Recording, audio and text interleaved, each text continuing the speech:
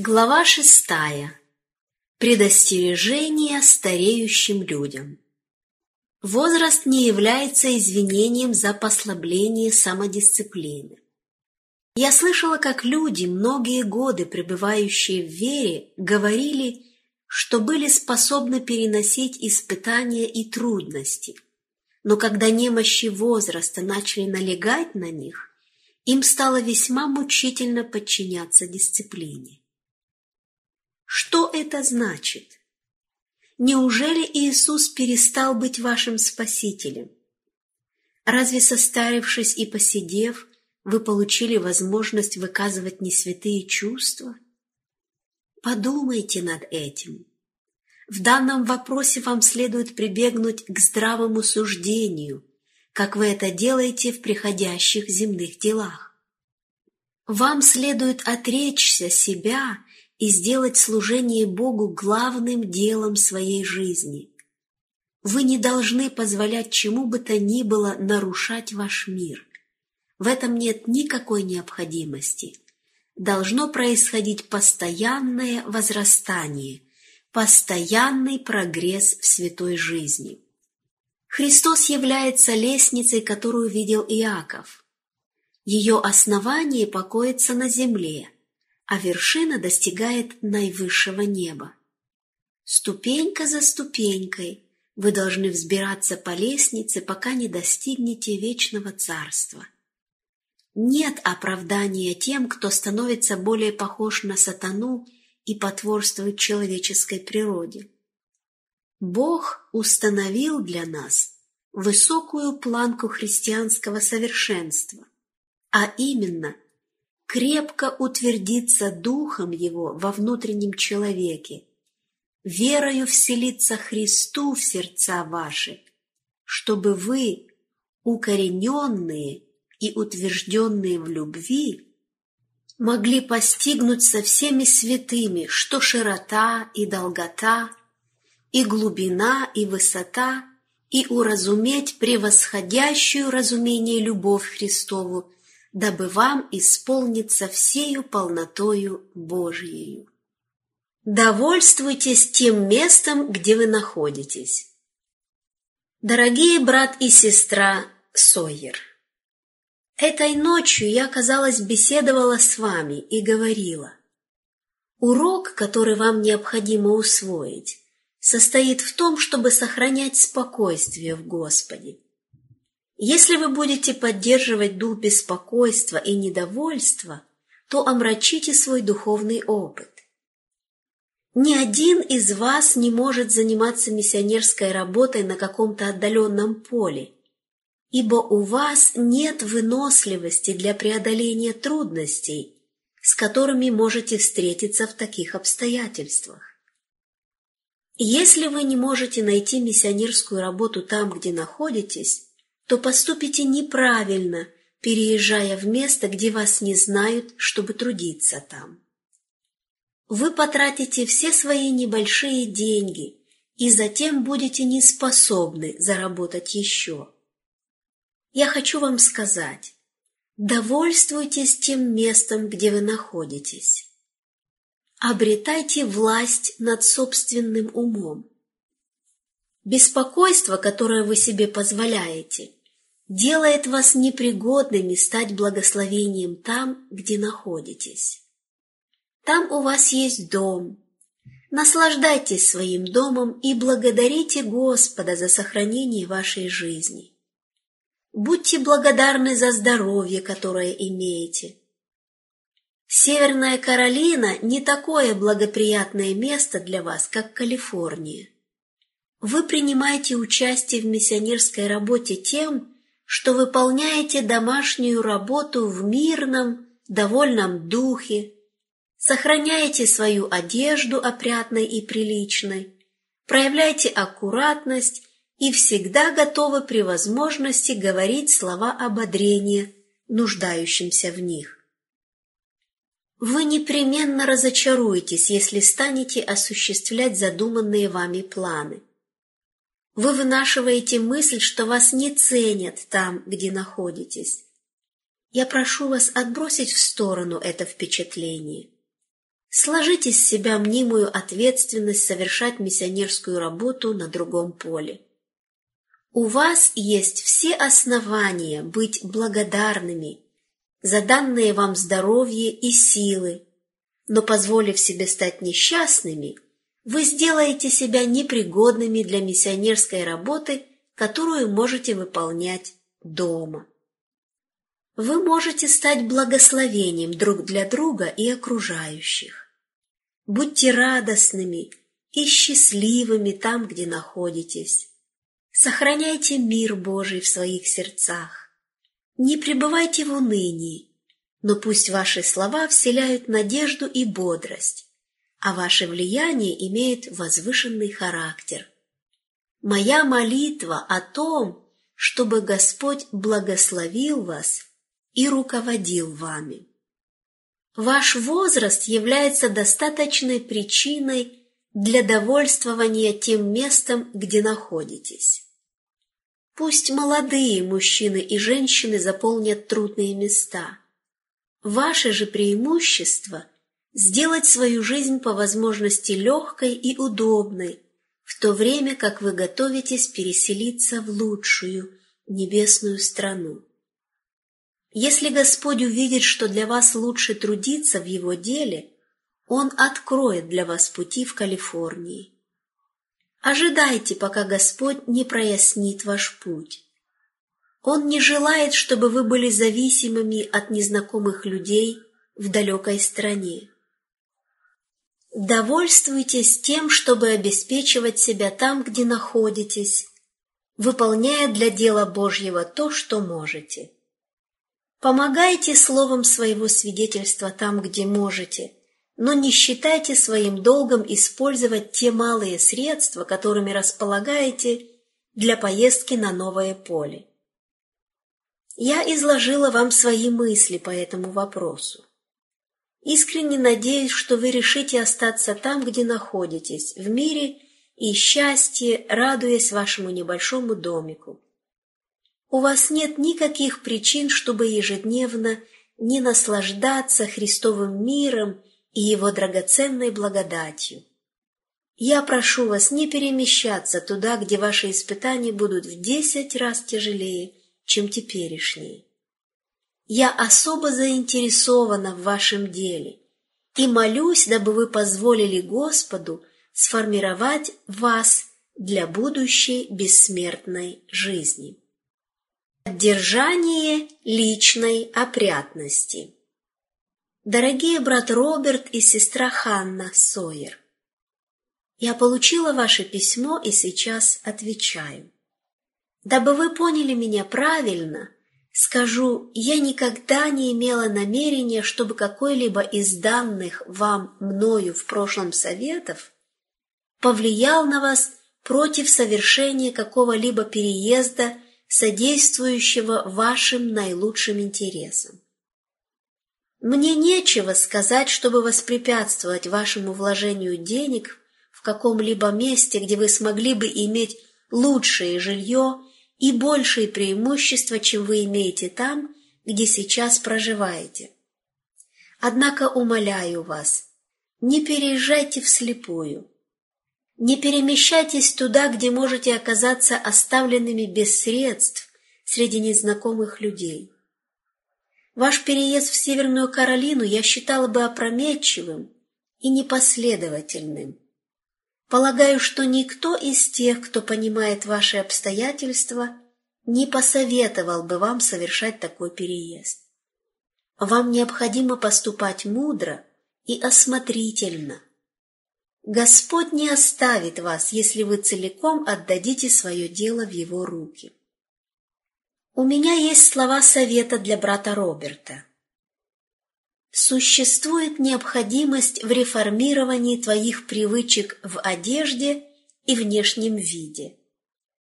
Неопрятность в одежде вызывает упрек в адрес истины, которую мы исповедуем и в которую верим.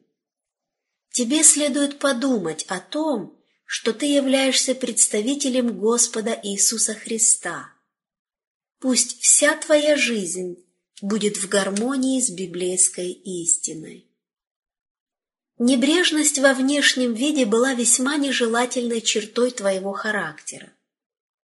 Впечатление, которое ты производишь на умы как верующих, так и неверующих, не согласуется с намерением Духа Божьего. Из-за твоей нерадивости в этом вопросе наши люди не чувствуют себя вправе советовать тебе взяться за работу по продаже литературы, работу, в которой ты мог бы совершить много доброго. Ты мог бы участвовать в полезной работе, посещая людей из дома в дом и говоря правильные слова, но твоя неопрятность работает против драгоценного влияния, которое ты мог бы оказывать. Помни, ты можешь совершать для Господа хорошую работу, но твой внешний вид должен представлять тебя как одного из тех, кто позволяет своему свету светить для учителя. Не возьмешься ли ты сейчас за решение этого вопроса и не попытаешься ли совершить реформу в одежде и внешнем виде? Если тебе будет поручена общественная работа в наших религиозных собраниях, то с твоими неопределенными представлениями о надлежащей одежде ты не будешь оказывать наилучшего влияния на тех, кому попытаешься помочь. Это не вопрос, имеющий незначительные последствия, поскольку он касается твоего влияния на других, а оно имеет значение для настоящего времени и для вечности. Ты не можешь ожидать, что Господь даст тебе наиболее полный успех в приобретении душ для Него, пока твои поведение и внешность не станут такими, чтобы завоевать уважение людей. Истина возвеличивается даже благодаря впечатлению, произведенному опрятностью в одежде. И я знаю, что ты желаешь использовать каждую йоту своего влияния в пользу учителя. Я остановилась на данном вопросе, потому что это явный недостаток в твоем характере. Господь не был прославлен твоей неряшливостью в одежде. Может казаться, что это маловажный вопрос, но это умаляет честь и славу Бога. Мужчины и женщины, богатые благодатью и влиянием святости, будут осмотрительными во всяком деле, способствующим увеличению их влияния. Ваша настоящая и будущая пригодность в служении учителю зависит от того, как вы относитесь к этому вопросу. Мы приближаемся к концу времени и должны делать все, что в наших силах, дабы приобретать души для Царства Христа. Избегайте чрезмерной работы и недоверия к братьям. Итак, брат Хаскел, я предполагаю, что ты оказался в Калифорнии и найдешь там много работы. Я надеюсь, что тебе будет даровано здоровье, но будь осторожен, дабы не работать слишком много. Ты знаешь, что твоя голова не вынесет излишнего беспокойства, поэтому избегай этого и не нагружай себя ответственностью, которую могут понести другие. Если твои братья пытаются спасти тебя от переутомления, не относись недоверчиво к их усилиям. Не думай, что они возлагают некоторую ответственность на других из-за того, что не уверены в тебе, ибо это сделает тебя несчастным. Не мыслит зла – одно из блаженных неотъемлемых качеств Иисуса Христа. Твое дело было раскрыто предо мной, поэтому я знаю. Ты проводишь многие часы в печали и унынии, поскольку полагаешь, что твои братья не относятся к тебе с доверием, а просто терпят тебя. Было бы неправильно, если бы они поступали в отношении тебя так, как поступили в отношении пастора Батлера. Люди отводили ему то место, которое должен занимать только Бог, и тем самым разрушали свой собственный духовный опыт, а также губили пастора Батлера. Церковь ослабевала и теряла Христа, ибо прославляла людей, в то время как каждая йота славы должна быть воздана Богу. Остерегайся происков сатаны. Ничто не может так ослабить и вывести из равновесия человеческий ум, как размышление о предполагаемых недостатках других и о том, что тебя недооценивают. Я очень желаю, чтобы ты имел доверчивый ум, не зависел от своего прошлого доверия Богу, а имел сегодняшнюю свежую веру и непоколебимо сохранял свое упование. Истина Евангелия должна ежедневно согревать и оживлять твою душу, и тебе необходимо обновляться в ежедневной жизни и опыте. Я хочу, чтобы ты имел утешение, надежду и радость во Святом Духе. Никогда, никогда не поддавайся даже наименьшему беспокойству, ибо Господь воздвигает молодежь, чтобы поднять и нести более тяжкое бремя, провозглашая весть истины. Не будьте клеветниками братьев. Мне поручено сказать моим престарелым братьям: ходите смиренно с Богом. Не будьте клеветниками братьев. Вы должны совершать предназначенную вам работу под руководством Бога Израилевого. Для многих склонность критиковать является наибольшей опасностью. Братья, коих вы искушаемы критиковать, призваны нести ответственность, которую вы не могли бы нести, но вы можете быть их помощниками. Если пожелаете, можете совершать большое служение для дела, делясь своим прошлым опытом, связанным с трудами других. Господь никому из вас не поручал работу исправления и осуждения ваших братьев. Вместе со своими братьями продолжайте познавать Господа. Проявляйте сочувствие к тем, кто несет тяжелое бремя, и ободряйте их при каждой возможности. Ваши голоса должны звучать в единстве, а не разногласии. Престарелые не должны трудиться в больших городах. Немощных и престарелых мужчин и женщин не следует посылать трудиться в нездоровых, густонаселенных больших городах. Пусть они трудятся там, где их проживание не будет неоправданной жертвой.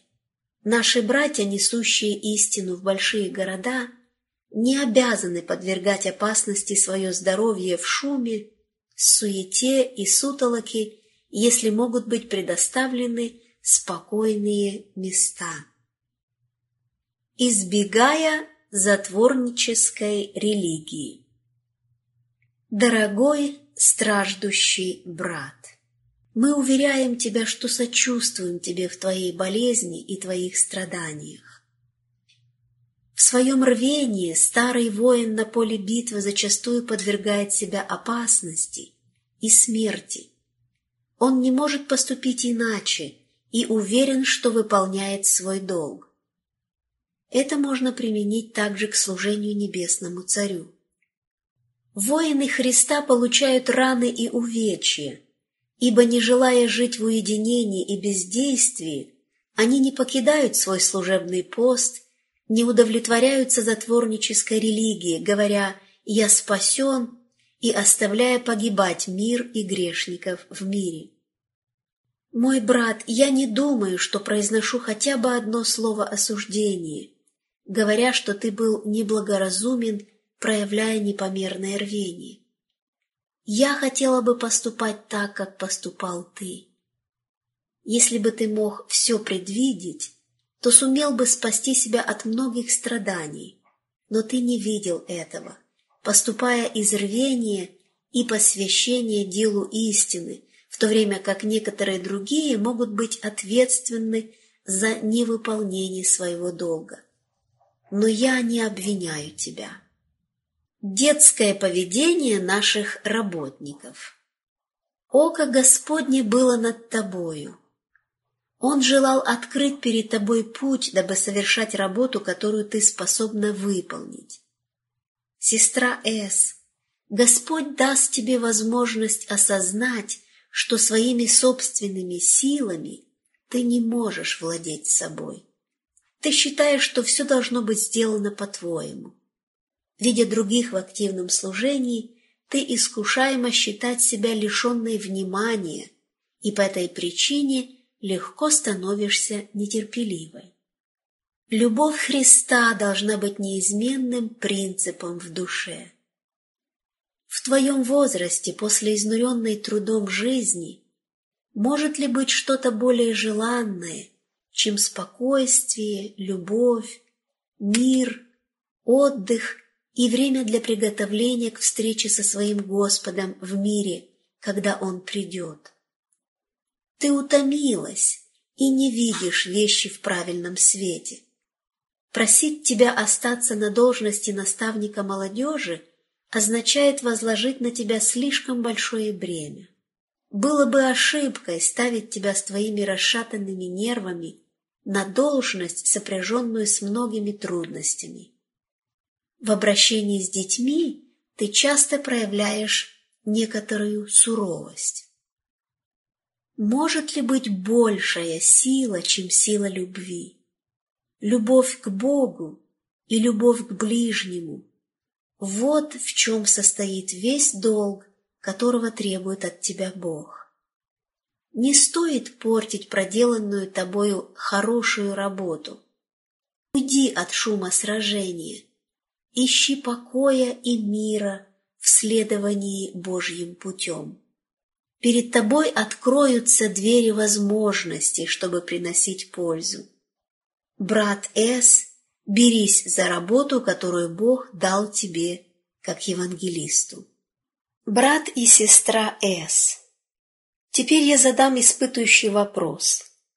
Будете ли вы стремиться к миру и покою, развивая все ваши способности для будущей бессмертной жизни? Господь относится к вам с величайшей нежностью. Вы оба нуждаетесь в том, чтобы нести меньше ответственности в школьной работе. Господь желает, чтобы вы оба стали свободными от бремени, которое несли до сих пор.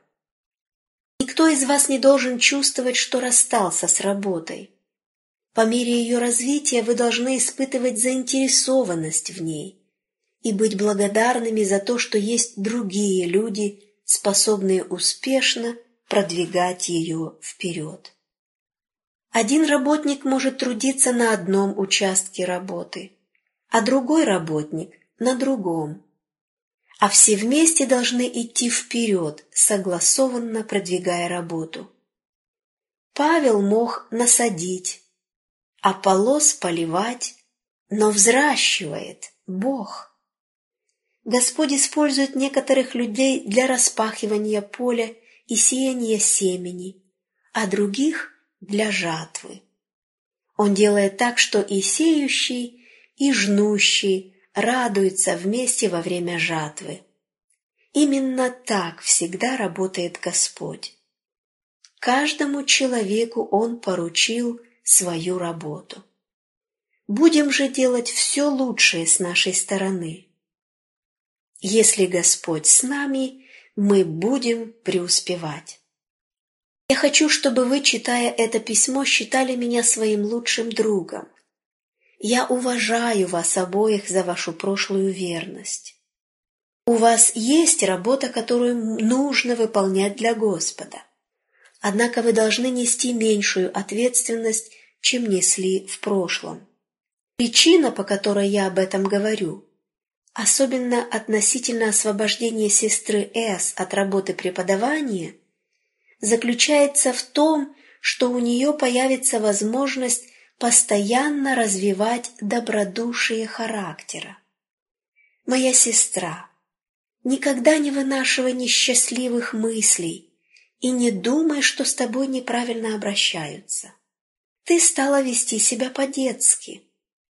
Ты можешь не признавать этого, но тем не менее это так. Ты нуждаешься в тишине и покое. У тебя есть сильные симпатии и антипатии.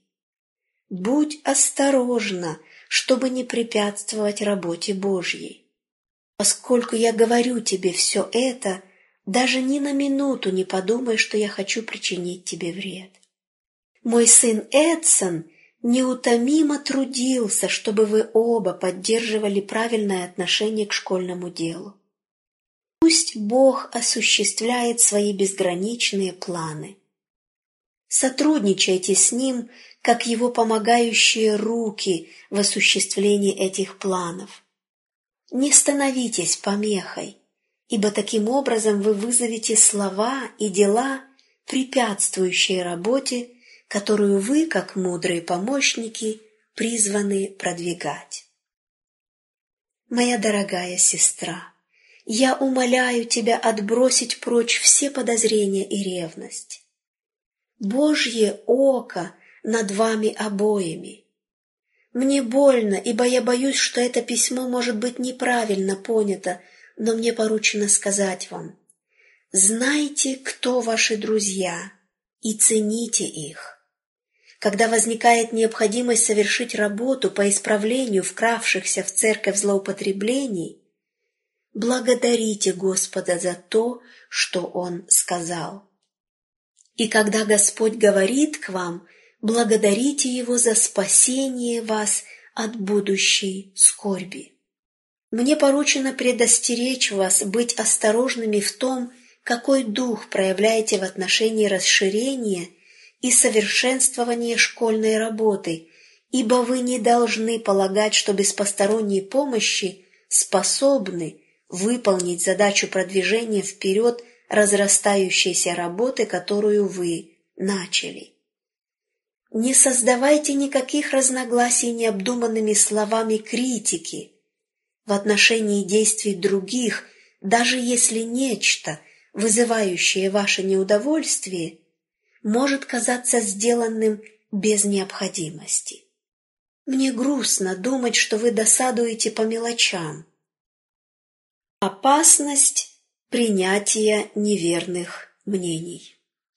Брат Д.К. Тенней, вы были уведены от истины дальше, чем представляете, и ваша связь с людьми в Батл-Крике причинила вам большой вред. Свет вашего прошлого опыта угасает. Я была удивлена и огорчена, прочитав некоторые ваши статьи в «Медицинском миссионере», особенно на тему святилища. Эти статьи свидетельствуют, что вы удаляетесь от веры. Вы способствовали замешательству в умах нашего народа. Правильное понимание служения в небесном святилище является основанием нашей веры. Оставаясь подальше от обольщающего влияния, которое сатана оказывает в настоящее время в Батл-Крике, вы могли бы по-прежнему занимать верную позицию. Нам очень прискорбно видеть результат скопления большого количества людей в Батл-Крике. Служители, которые верили в фундаментальные истины, сделавшие нас тем, кем мы являемся, адвентистами седьмого дня, служители, которые отправились в Батл-Крик, чтобы преподавать и возвеличивать библейские истины, теперь, состарившись и поседев, отвращаются от великих истин Библии и принимают неверные воззрения. Это означает, что следующим шагом будет отрицание личностного Бога и разрушение бастионов веры, ясно открытых в Писаниях. В Слове дано предостережение. Отступят некоторые от веры, внимая духом обольстителям и учениям бесовским. Беспокойство относительно денег. Зачастую престарелые люди не желают признавать и осознавать, что их умственные силы ослабевают. Они сокращают свои дни, заботясь о том, о чем должны заботиться их дети. Сатана часто играет на воображении таких людей и ввергает их в постоянное беспокойство относительно их денег. Деньги – их идол, и они копят их со скоредной тщательностью. Иногда они лишают себя многих удобств в жизни и трудятся сверх сил, вместо того, чтобы использовать имеющиеся у них средства. Тем самым они ставят себя в положение постоянно нуждающихся из-за страха, что однажды в будущем будут нуждаться. Все эти страхи навевает сатана. Он возбуждает органы, вызывающие рабские страхи и зависть, которые разлагают благородство души, разрушают возвышенные мысли и чувства. Такие люди становятся безумными в вопросе денег. Если бы они заняли позицию, предусмотренную для них Богом, их последние дни могли бы быть наилучшими и самыми счастливыми их днями. Если у престарелых людей есть дети, честности и рассудительному управлению которых можно доверять, то они должны позволить своим детям сделать их счастливыми. Если они не сделают этого, сатана воспользуется недостатком их умственной силы и будет управлять ими. Они должны устранить беспокойство и бремя, проводя свое время настолько счастливо, насколько это возможно, и быть пожатыми для неба. Деньги не могут искупить твою душу. Я считаю, мой брат, что ты находишься в большой опасности. Ты собираешь сокровища на земле, и твое сердце там, где твое сокровище. Однако всех средств, которые ты можешь накопить, даже если бы это были миллионы, не хватит, чтобы уплатить выкуп за твою душу. Посему не оставайся в нераскаянии и неверии, не расстраивай милостивые замыслы Божьи, не вынуждай его идти на такие меры, как уничтожение твоего имущества или бедствия на свою голову. Сколько людей в настоящее время идут таким путем, который должен вскоре привести их именно к таким судам. День за днем, неделю за неделей, год за годом они живут ради собственных эгоистичных интересов. Их влияние и средства, накопленные благодаря данным Богом способностям и тактичности, используются во благо себе и своих семей, без того, чтобы подумать о милостивом благодетеле. Они ничего не возвращают подателю.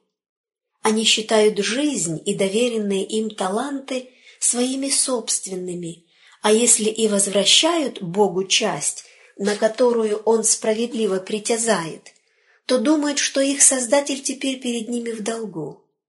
В конце концов, его терпение по отношению к этим неверным управителям исчерпывается, и он приводит все их себялюбие и мирские замыслы к внезапному концу, показывая им все, что они собрали для собственной славы, он может рассеять, и они беспомощны противиться его силе. Брат Д. Сегодня я обращаюсь к вам как пленница надежды. Подумаете ли вы о том, что ваше солнце уже миновало свой зенит и теперь устремилось к закату? Наступил вечер. Разве вы не замечаете удлиняющихся теней? У вас осталось совсем немного времени, чтобы совершить работу для себя, человечества и вашего учителя. Если вы хотите быть когда-нибудь причисленным к победителям, то для вашей собственной души должна быть проделана особенная работа. В каком состоянии запись вашей жизни? Не напрасно ли ходатайствует за вас Иисус? Не будет ли Он разочарован в вас? Некоторые из ваших компаньонов, стоявшие бок о бок с вами, уже призваны дать отчет. Вечность откроет, оказались ли они банкротами в вере и потерпевшими неудачу в достижении вечной жизни, или они богатели в Бога и наследуют в безмерном преизбытке вечную славу. Не осознаете ли вы, что Божье долготерпение к вам взывает к покаянию и смирению души перед Ним? Отдавайте свои привязанности лучшей стране. Наш престарелый отец Т испытывает привязанность к земным вещам, в то время как ее следует оставить, чтобы он был пожат для неба. Его теперешняя жизнь должна быть жизнью веры в Сына Божьего. Его привязанности должны быть отданы лучшей стране. Ему следует проявлять все меньше и меньше интереса к гибнущим сокровищам земли, а весь его интерес должны занимать вечные ценности, имеющие величайшее значение. Дни его испытания почти закончились. О, как мало времени остается, чтобы посвятить его Богу! Силы брата Т иссякают, ум ослаблен, и в лучшем случае его служение будет слабым, однако если оно совершается от всего сердца и с полным посвящением, то станет вполне приемлемым. С годами, брат Т, в тебе возросли эгоизм и непреклонность, ревностная любовь к сокровищам этого жалкого мира. Сестра Т любит этот мир. По природе она эгоистка. Она много пострадала от телесных недугов. Бог позволил, чтобы ее постигло это заболевание, но все же не позволил сатане отнять у нее жизнь. Бог намеревался через горнило страдания ослабить ее хватку за земные сокровища. Это могло быть сделано только посредством страданий. Сестра Т – одна из тех, чей организм отравлен лекарствами. Принимая их, она по неведению сделала себя такой, какой является, и все же Бог не позволил, чтобы она лишилась жизни. Он продлил ее годы испытаний и страданий, дабы она могла стать освященной посредством истины, была очищена, убелена, испытана и, пройдя горнило болезни, избавилась от примесей и стала драгоценнее чистого золота, даже золота Офирского.